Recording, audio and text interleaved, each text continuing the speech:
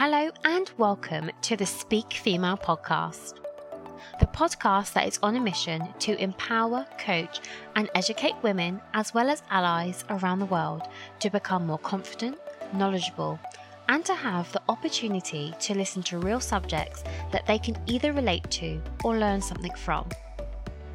Speak Female as a term is defined by changing the meaning around words, phrases and stereotypes that tend to have a negative association towards women. Speak Female is about how we can and will edit the narrative to build a value community with a goal to see justice in the world. I'm your host, Lucy Grimwade, and I wear many hats where I think and encourage others to think outside of the box. I'm an ICF qualified coach, senior IT improvement manager, and of course, audio and visual podcaster. For season 3, I have introduced panel style conversations on topics such as leadership, confidence, and menopause. This is alongside a couple of interviews with incredible women doing incredible things. Now let's speak female.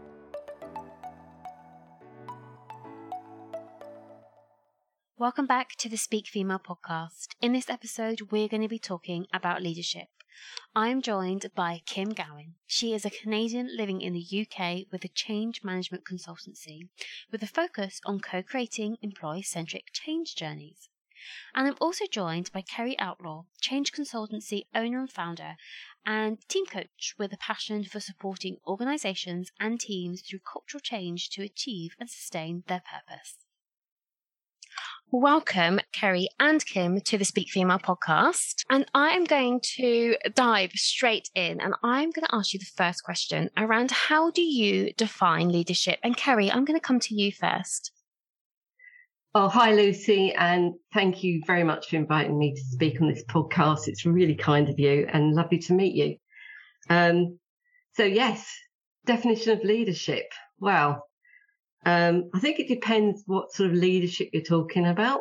I think my own personal feeling is that leadership in a sense of like army or services, that type of thing, is really quite different to the sort of leadership you experience in business or the leadership you want to experience in business. But I think the things that they tend to have in common, even if one's much more authoritative and one's much more empowering, is it's that ability to gain followership, that people actually want to follow you. They're inspired by what you have to say and they're willing to give themselves to that. So that would be my definition. And Kim, I'll come to you. Yeah, thanks, Lucy. And I'll echo what Kerry said. Thanks very much for having me. I've listened to so many of your podcasts and I'm thrilled to become a participant and not just a listener.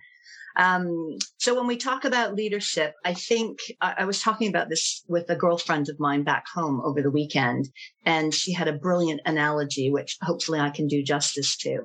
So if you think of going to the orchestra, you walk in and you start to get the musicians coming out one by one, and then they start tuning their instruments and they start playing some notes. And it might sound okay with what they're doing, but they're not creating magic at that point in time. It's just a collection of individuals playing their instruments. And then think about what happens the minute that conductor walks in. The conductor comes in, he stands in front of the orchestra, there's silence, he taps, does whatever he does, and all of a sudden those individuals become a collective. And they all start making great music because the conductor is the one that brings them together to create the music. So for me, I would see leadership as being really, it's creating the environment where others can contribute their best towards the common effort. Yeah, I really like that analogy. Thank you for sharing that, Kim. And I think I can definitely echo what both you have said there around good leadership, also around kind of seeing leaders get involved, not kind of get into the weeds, not just kind of sitting from being the ivory tower, but actually actively getting themselves involved with the day to day. So that leads me on to my next question, really. What makes good leadership? Kerry, I'll come to you first on that. What makes a good leader? I think, again, I'm just thinking back through my career and my life, and certainly as a consultant who works with a lot of leaders, there are lots that I'd like to work with again, and there's some that I really wouldn't.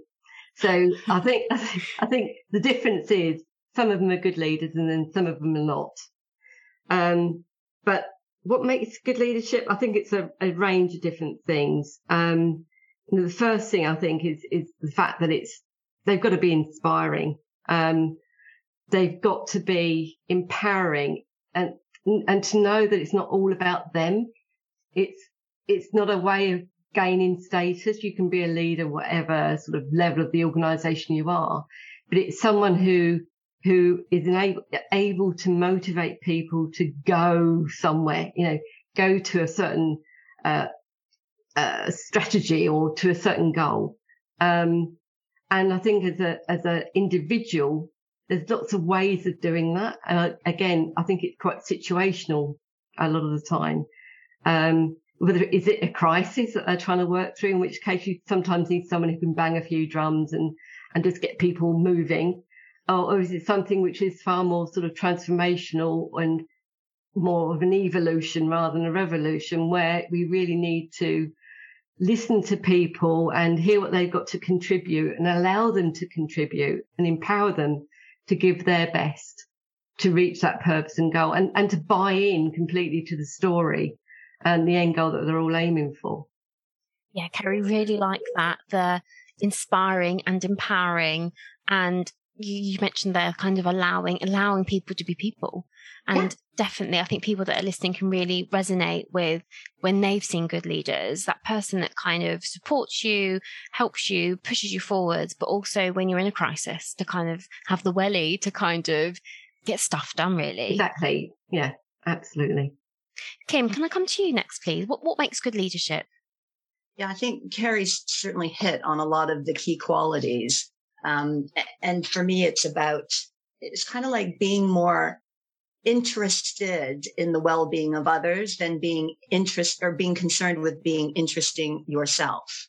So the focus is on the development of others. And I know for me, when I was in the corporate world leading teams of people, I put as much, if not more, focus on how my people delivered on their objectives versus what they delivered, because those are easy to measure. But I think it's taking that interest in the well-being and the betterment of those around you, and wanting to make sure that whenever they leave your team, whether that's moving somewhere else in the organization or moving outside of the organization, it's about ensuring that they leave stronger than when they arrived. So it is about having humility and being vulnerable yourself, showing up that titles don't mean anything. There's a level of respect, but you're all people and you all bring something to the party, and you want to foster that and bring out the best in those individuals. But I also think it's about connecting with each individual and not the team, because everyone reacts to things differently. So you can't just treat everyone the same way. With some people, you might have to challenge them and push them a little bit more. With others, you might have to protect them and create a safer space for them in order to help them feel comfortable and come out of their shell. So I think it's all that stuff wrapped around. Yeah, Kerry. I was just going to say, I think in terms of leadership, I can't remember who made this quote, but it was something along the lines of leaders should be creating new leaders. That's part of their role, is to see the qualities in people that will enable them to become leaders themselves. So they're constantly looking for their successors, if you like. And I think what Kim says is absolutely true. In a really large organisation, though, it's almost impossible to get to know every individual. So creating those leaders beneath you who can do that for themselves just makes the whole thing work much more smoothly. Yeah, it links back to that empowerment piece, Kim. Yeah, I was going to say that I think too, the strength of a leader is also with not being afraid of having strong people around you. So not to feel threatened by it. And I don't know about you, Carrie, but I've seen that. And I've been on the receiving end of that a little bit too often. Whether it's a male or a female boss, it doesn't make a difference. But I think you've got to be comfortable with yourself and understand what your strengths and weaknesses are. And if you've got weaknesses, shore it up with people who are stronger than what you are, because if they're doing a great job, you're going to end up doing a great job by default, but not to be afraid of people challenging you.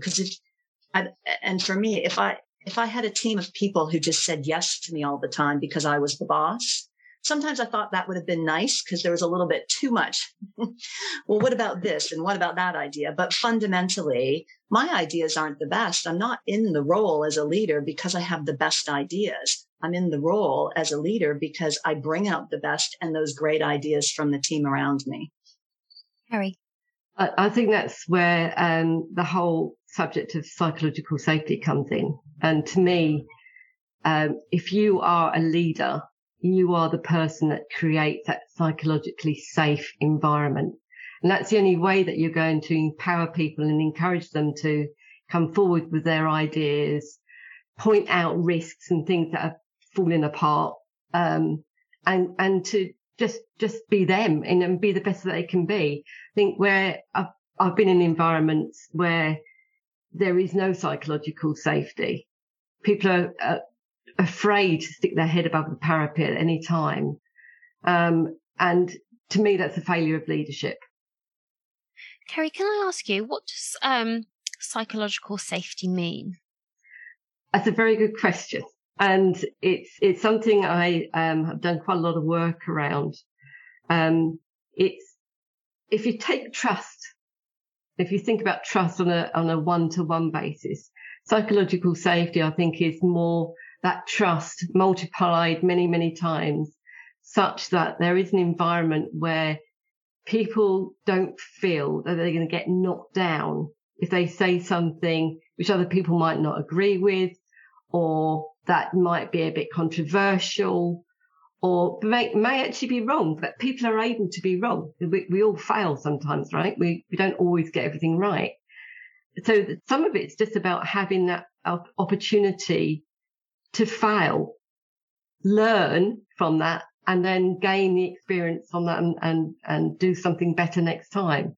But I think in some environments where failure is not an option, people won't try anything. They won't risk themselves, and they'll be afraid of the retribution or being knocked back. Would you say it's that safe space to be vulnerable and creative? Yeah, to me, it's almost like not being able to be vulnerable, because I think the leader has to be vulnerable in order to accept that they may not have it right all the time, and to be able to share stories around, actually I don't feel so comfortable with this because I don't necessarily know, this is not necessarily my subject, but what ideas do you have, guys?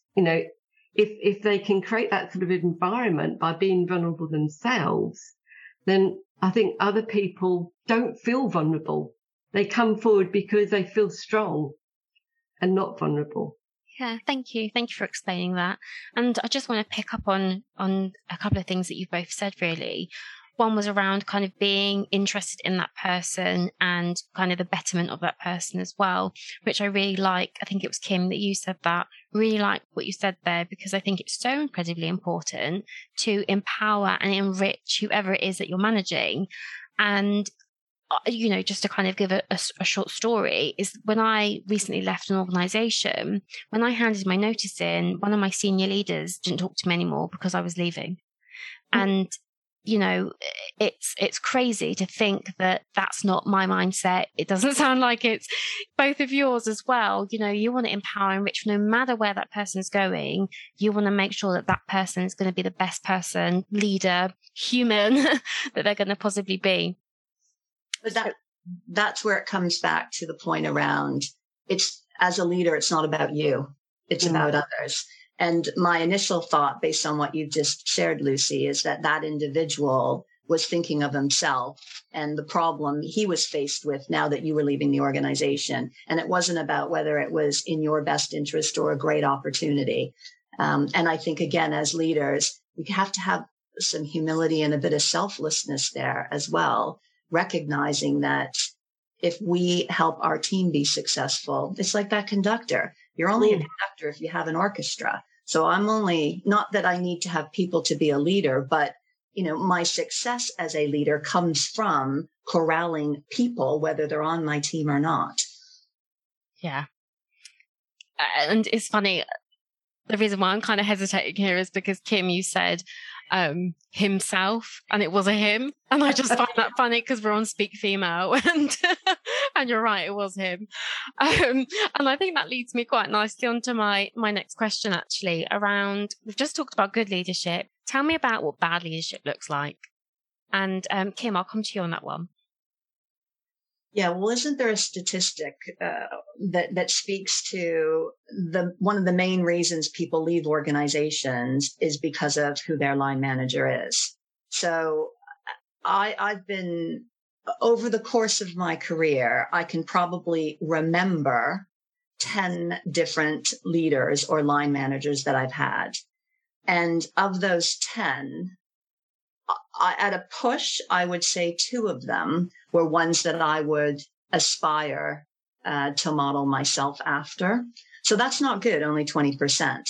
But then if you take a little, but that being said, the ones that the 8 that I didn't necessarily aspire to be like, I still learned a heck of a lot. And in a lot of cases, the learnings from those leaders were as formative, if not more so, for who I am today than the ones that were strong and positive. But I did an exercise, which I think was really interesting and surprising.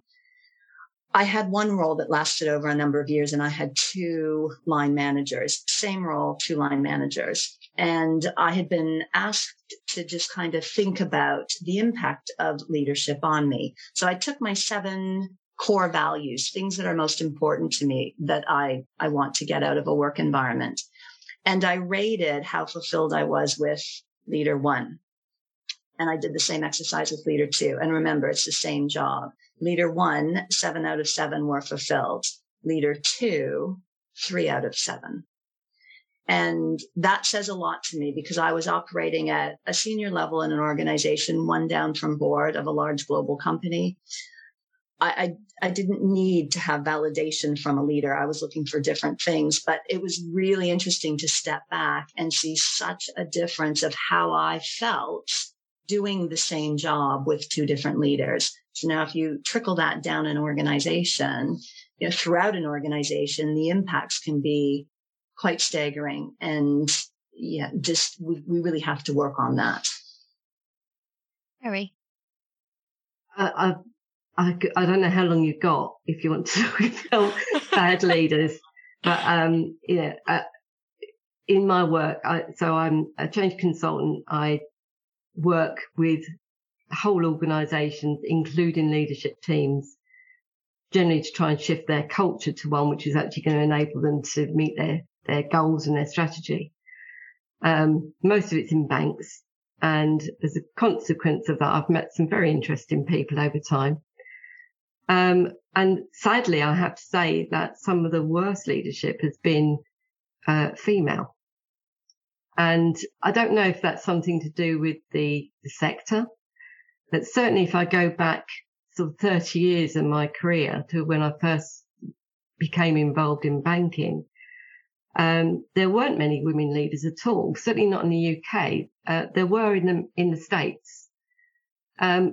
But they dressed like men, they acted like men, they had no feminine qualities about them at all. It was all about bullying and being the big I am, and just that whole sort of command and control type. And I suppose I learned from that is just not what I want to be. And now, although there are many more female leaders, very senior people in some of these organisations, I think some of these women have seen these role models from, 20, 30 years ago and just picked up that same sort of style and carried on with it. And I'm sorry to say that it's probably mainly women of my generation. I think younger women tend to be more aligned with the needs of people that are now in the workplace, who have a very different need for leadership.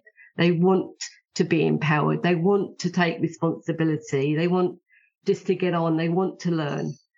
And some of the bad leadership I have are the ones that really try and stall that, possibly sometimes through being threatened in their role. Some of it, I think, because they've got to where they are based upon the style of leadership they've had all of that time, and it threatens their status if they've got to change.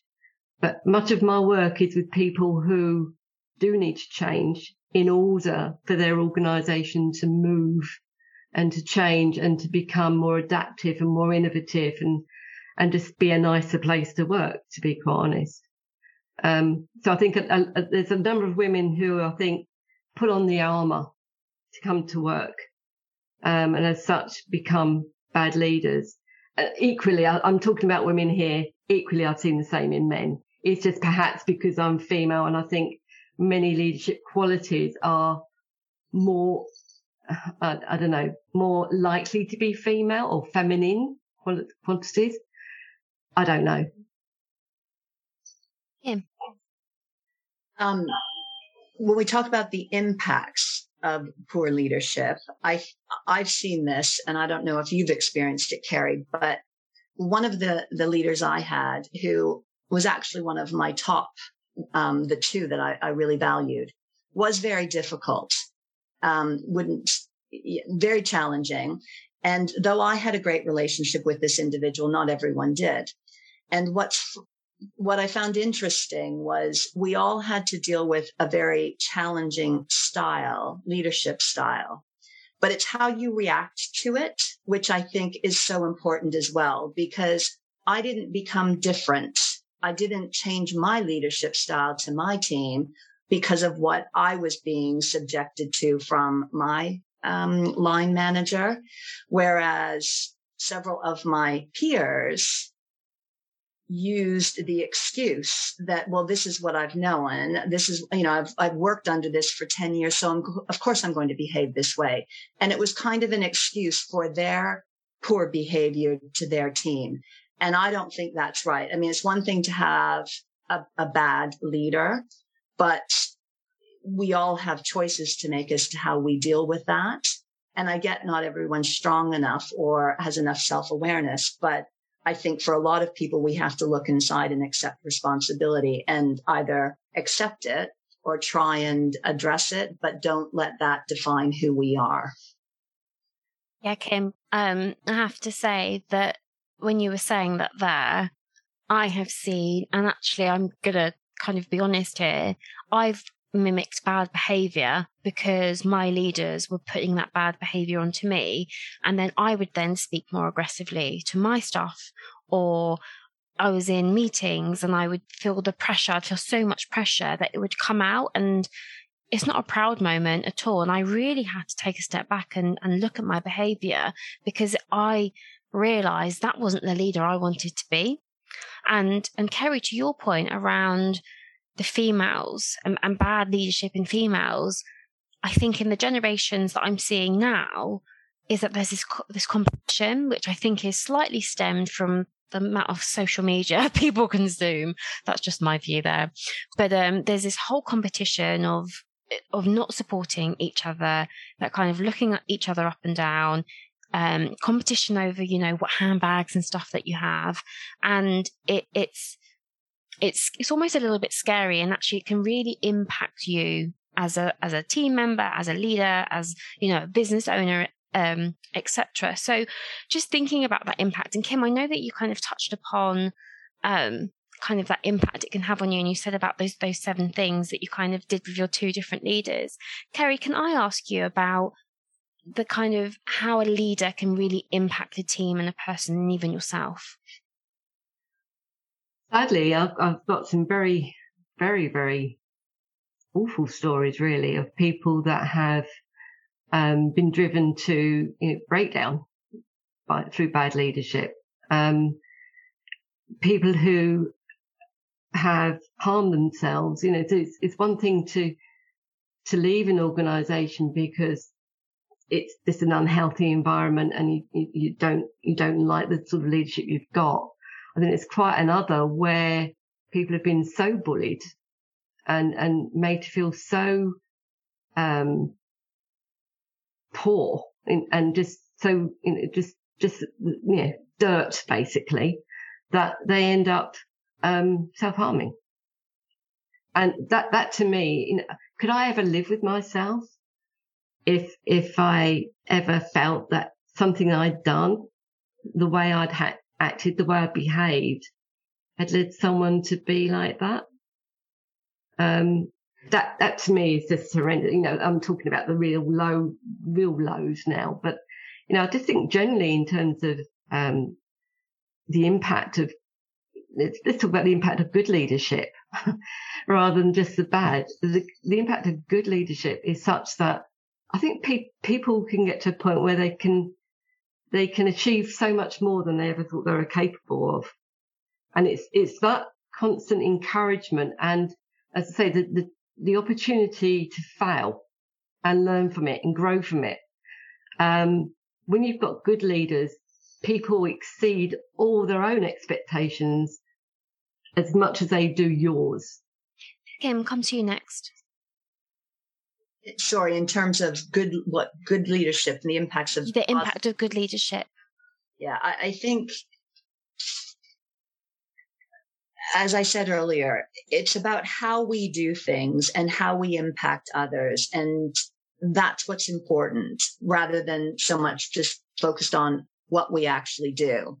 And I think if it's a good leader, it's exactly what Carrie said. People feel comfortable to push outside of their own comfort zone, try things they haven't tried before, take on more responsibility, and know that it's okay if they don't do well, and also know that their leader will have their back if they make a mistake. So it's not just failing. That sounds kind of big, but it's just making a mistake and not calling them out in public. It's just about being respectful. And we all want this. We all want to feel seen, valued, heard. We want to feel valued. And I think good leadership brings out the best in people. And when you bring out the best in people, they work for that collective goal and you get the best results you can. So I think you could take, if I think of what I did last, I didn't know what half of my team did, to be honest. They were quite technical in things. And I remember when I walked into that team, it was a group of people who there wasn't much morale. They were very disengaged. They were all very good at what they did, but the role that they had to execute previously put them in a tough position. And they were feeling really beat up. And I had to figure out, well, what am I going to do with this group? And how can I add value when I don't really know what they do? And they're all experts in their field. And I think as a leader, what I got to was whether I knew what they did or not, my role as a leader is to remove obstacles and to help them be successful. So it doesn't matter if I'm selling widgets or I'm selling computers. It doesn't matter. As a leader, that's my overarching role, to help remove obstacles for people to be successful. So if you get it right, you've got a group of highly engaged people that go the extra mile, are so enthusiastic, and that enthusiasm then ekes through the organization. So it impacts the culture so much when you've got strong leadership. Carrie? Just building upon that, really, I just think another story I can tell is an organisation where success wasn't celebrated very much. Things that went wrong became long, sort of toward investigations, and they never really got to the point of understanding or learning from that, because everybody wanted to point the finger at everybody else. And sometimes, again, not a psychologically safe environment. People knew things were going wrong, but were afraid to put up their hand and say so because the blame might get pointed back at them. And I think the whole idea of celebrating successes, but also celebrating the learning from failure is a really important thing to do. I'll give you an example, and this is in another bank, where it was very much around sort of encouraging a culture of risk awareness. But it was one where we came up with the idea of celebrating successes, but we'd also have the bomb of the week, where it got discussed. It's like, okay, who had the bomb of the week? Who cocked up the most in this last week? But and the story was about saying, well, this is what happened. This is when I realized something was going wrong. And this is what I've done differently since. So you're sharing the learning. You're not just learning yourself, but you're sharing the learning. And that required really strong leadership to be able to encourage people to speak up like that. And actually, in some respects, celebrate the failure. Because when you fail, you learn. It's incredible. I've worked for people who have said to me when I've done something wrong, okay, are you going to do it again? Oh my goodness, no. What have you learned from it? Well, actually, I learned that I'm not going to press that button again. And yeah, it can really work. Kim? When you talk about learn from failure, so this to me is an example of one of the greatest leadership things that I've ever witnessed. And luckily I was on the receiving end of it. So go back a number of years and we were in the midst of closing this big deal. It was about $100 million. And it was money that we had to get in the bank by the end of March. It was a commitment that our Japanese parent had made to the markets. We needed to get this over the line. And I was responsible for getting the due diligence done with the entity that was going to buy us. And I did all the operational stuff. And I had a couple of people supporting me. We had just signed the deal. The ink was barely dry.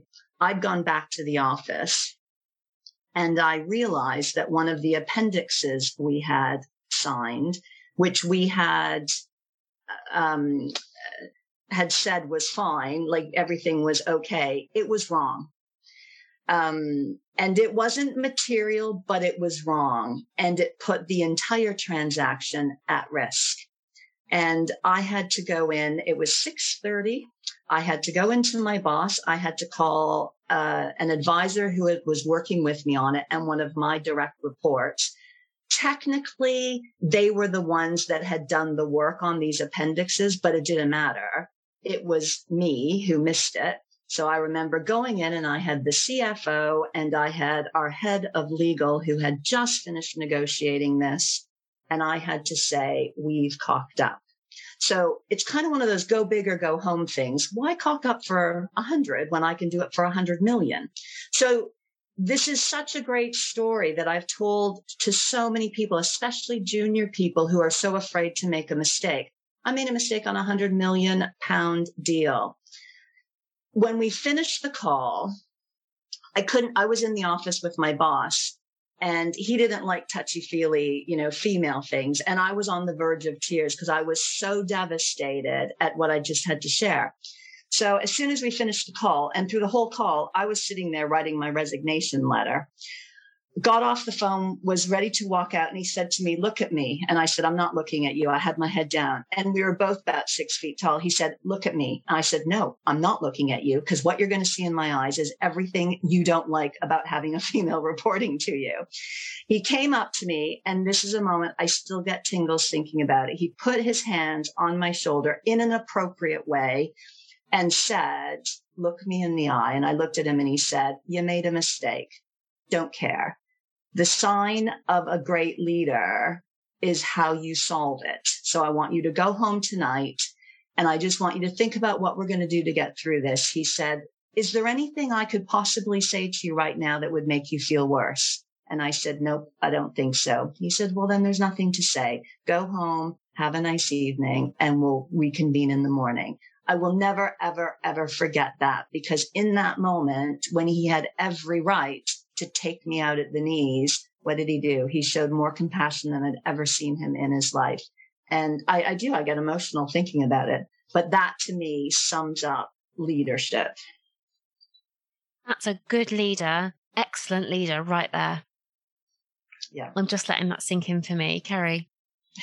I was just going to say, I think it's a wonderful story, and oh boy, don't we wish there were more of those types around. But I think, again, going back in my career 20 years ago, investment banking, everybody sort of thinks it's just like really, really tough environment and so on. I had some of the best leaders in one particular bank,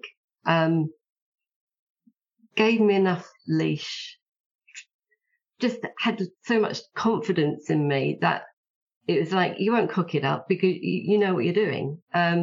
Just let me go. And I created, loads of stuff for them and built lots of technology and moved lots of systems around and created different teams and so on.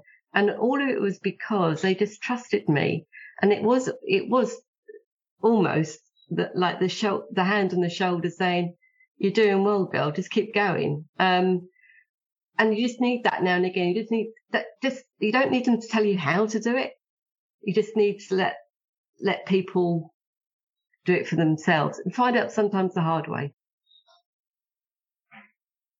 I think, just to kind of pull together what we've talked about, we started off by asking about what does it mean to be a leader? What is leadership? And I think we could all say that if you ask 10 people what it means to be a leader, you'd probably get 10 different answers. But I think the one thing we can all agree on, especially after listening to both of our, the stories that we've shared, is that as a leader, you have an incredible ability to impact people, whether it be positive or negative.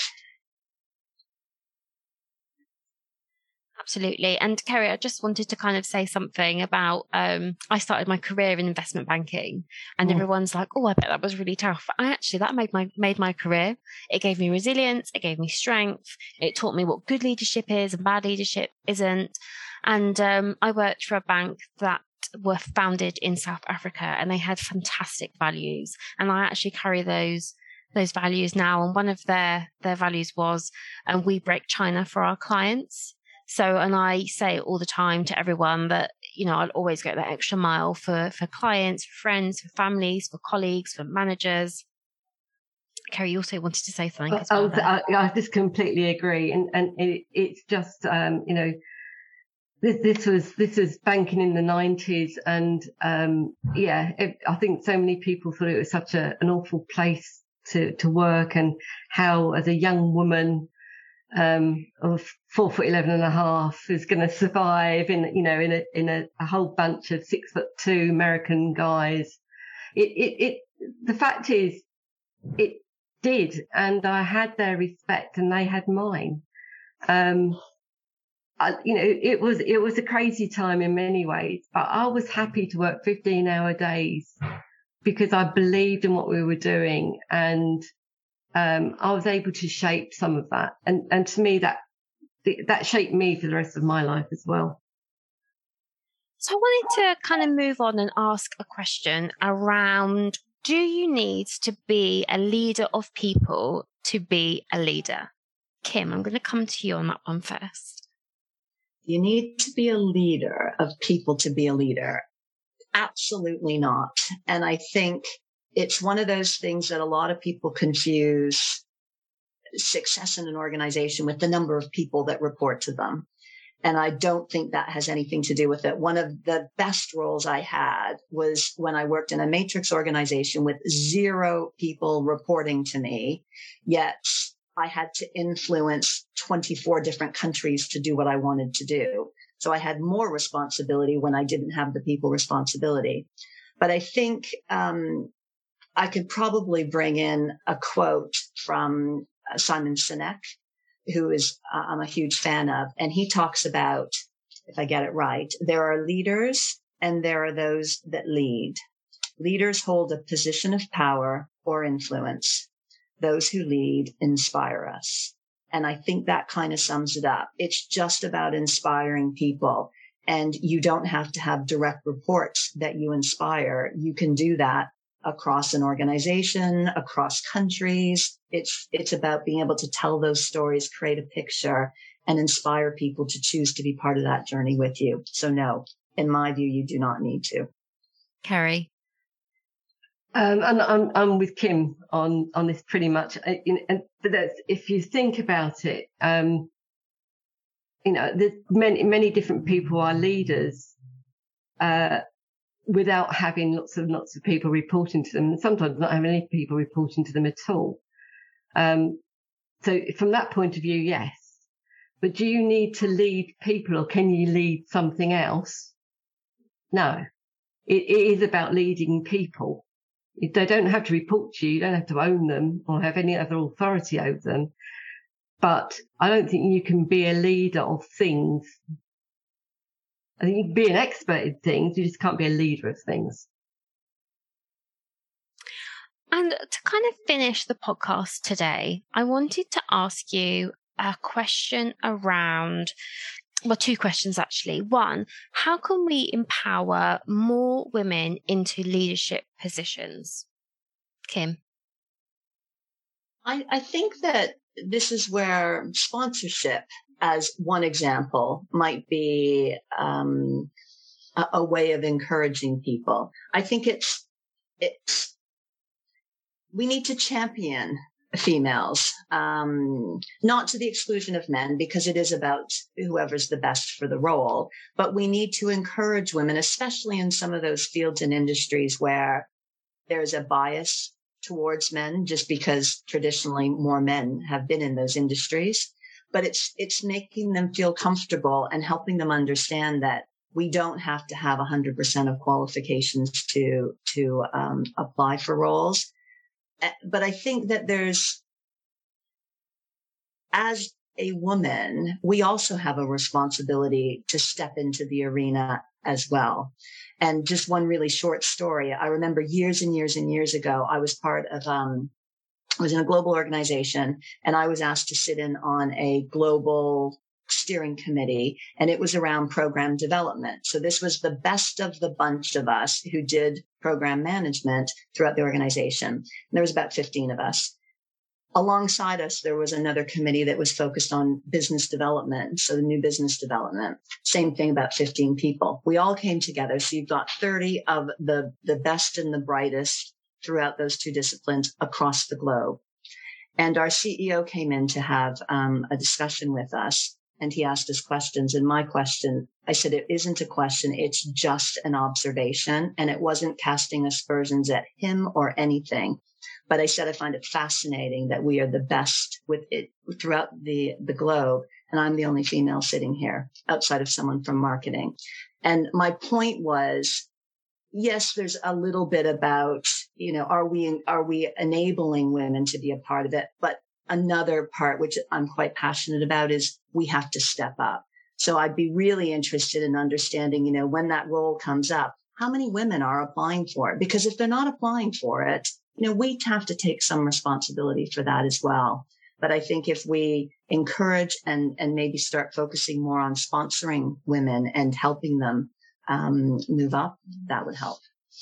I agree with you, Kim. I think I am the most encouraging person that you probably have in your life, and friends that have that are kind of my friends and my family, and just even people in the street that I meet. I'm always kind of encouraging females and to empower themselves. And just to kind of, Kerry, before I come to you, just to kind of give you a short story as well. A few years ago, before the pandemic, I went to Gosh in Great Ormond Street Hospital in London with my friend and her son. And the lady doctor that came by, she was like giving my friend an update. And I said, I've got to stop you. And she's like, what? And I was like, well done you for like being a female doctor, saving people's lives. Like, well done, da, da, da. And she was like, okay, she just looked at me weird, thinking I was a weirdo. And I thought, I don't care, because actually, well done, because there was hardly any females that were speaking to my friend and about her son. But this one woman, she came in and she, she was like, oh, I'm Dr. So-and-so and da-da-da. And I was like, yes, I'm going to let you know. Go you, girlfriend. Kerry, I'll come to you next on that question. I'd agree with it, you Kim, in terms of the fact that we've got to step up. I think our generation is perhaps the first generation that's taken a lot of or started to take on a lot of the leadership positions. And we need to really, as you say, sponsor, mentor women where we can see they've got the right qualities already sort of innate in them that we can help them sort of develop and strengthen in order to become the leaders of tomorrow. But again, I think it's not so much about the job or the title which gives them or lends them leadership.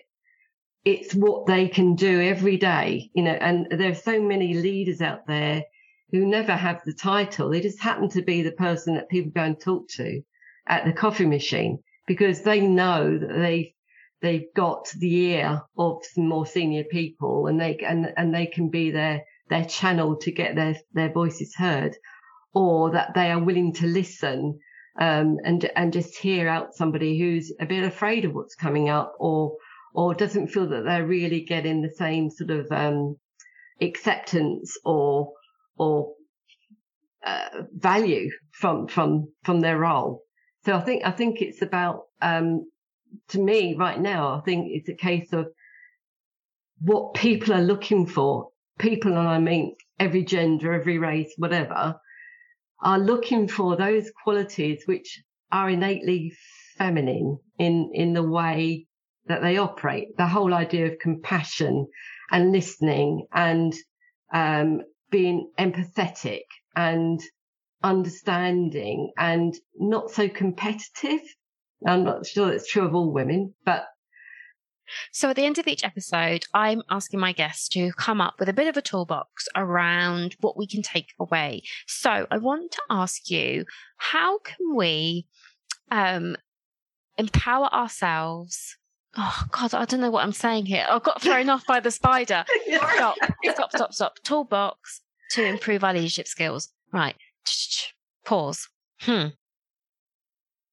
At the end of each episode, I'm asking my guests to kind of pull together a toolbox. So I would like to ask you, what could we do to improve our leadership skills? And Kim, I'll come to you first on that one. So to pick up on what Kerry just said around, and it's such a valid point, it doesn't matter where you are in an organization. You could have a receptionist who could still be deemed to be a leader for how she or he handles herself or interacts with others. So I just think it's looking around your environment, whatever role you play, and putting yourselves in the shoes of those around you and thinking about what would make them feel seen, valued, heard, what would make them feel comfortable and safe. And show some vulnerability yourself. You've got to put yourself out there in order to get something back. So I would focus on creating that safe space, being vulnerable. And maybe it goes back to something I said at the beginning, which is work on being more interested in others than focusing on being interesting yourself. And Kerry? Again, completely agree. We agree with too much, Kim. But I think that may have something to do with our backgrounds. But in terms of a toolkit, I think the big thing on an individual basis is to allow yourself time to self-reflect. If you get to the end of the day and start thinking about yourself and how you've acted and behaved and how other people have acted and behaved towards you, then you can learn a lot. And I think so you just need that little bit of self-reflection. But I would also like to use a quote, if I may. And it's from somebody called Jim Rohn, who I've got a huge amount of time for, and some fantastic quotes and takeaways. It's a fairly long one, so bear with me. But he says, the challenge of leadership is to be strong but not rude, be kind but not weak, be bold but not a bully, be thoughtful but not lazy. Be humble, but not timid. Be proud, but not arrogant. Have humour, but not folly. And I think if everybody just took those sentences and sort of marked themselves out of 10 every night, looking to get a score of 10 on the first piece and 0 on the last, and if you're constantly sort of striving to do that, you're going to improve your leadership skills. And what a wonderful way to end this podcast today. So thank you both for joining me on Speak Female. Thank you for tuning in to the Speak Female podcast. I've been your host, Lucy Grimwade. Check out the show notes where you will find contact details for the panellists that have been on this episode today. Make sure you subscribe to the podcast and share across your networks. The more people we can reach, the better. And I will leave you with this. Be curious, be kind, and be the change you want to see in the world. Speak Female soon.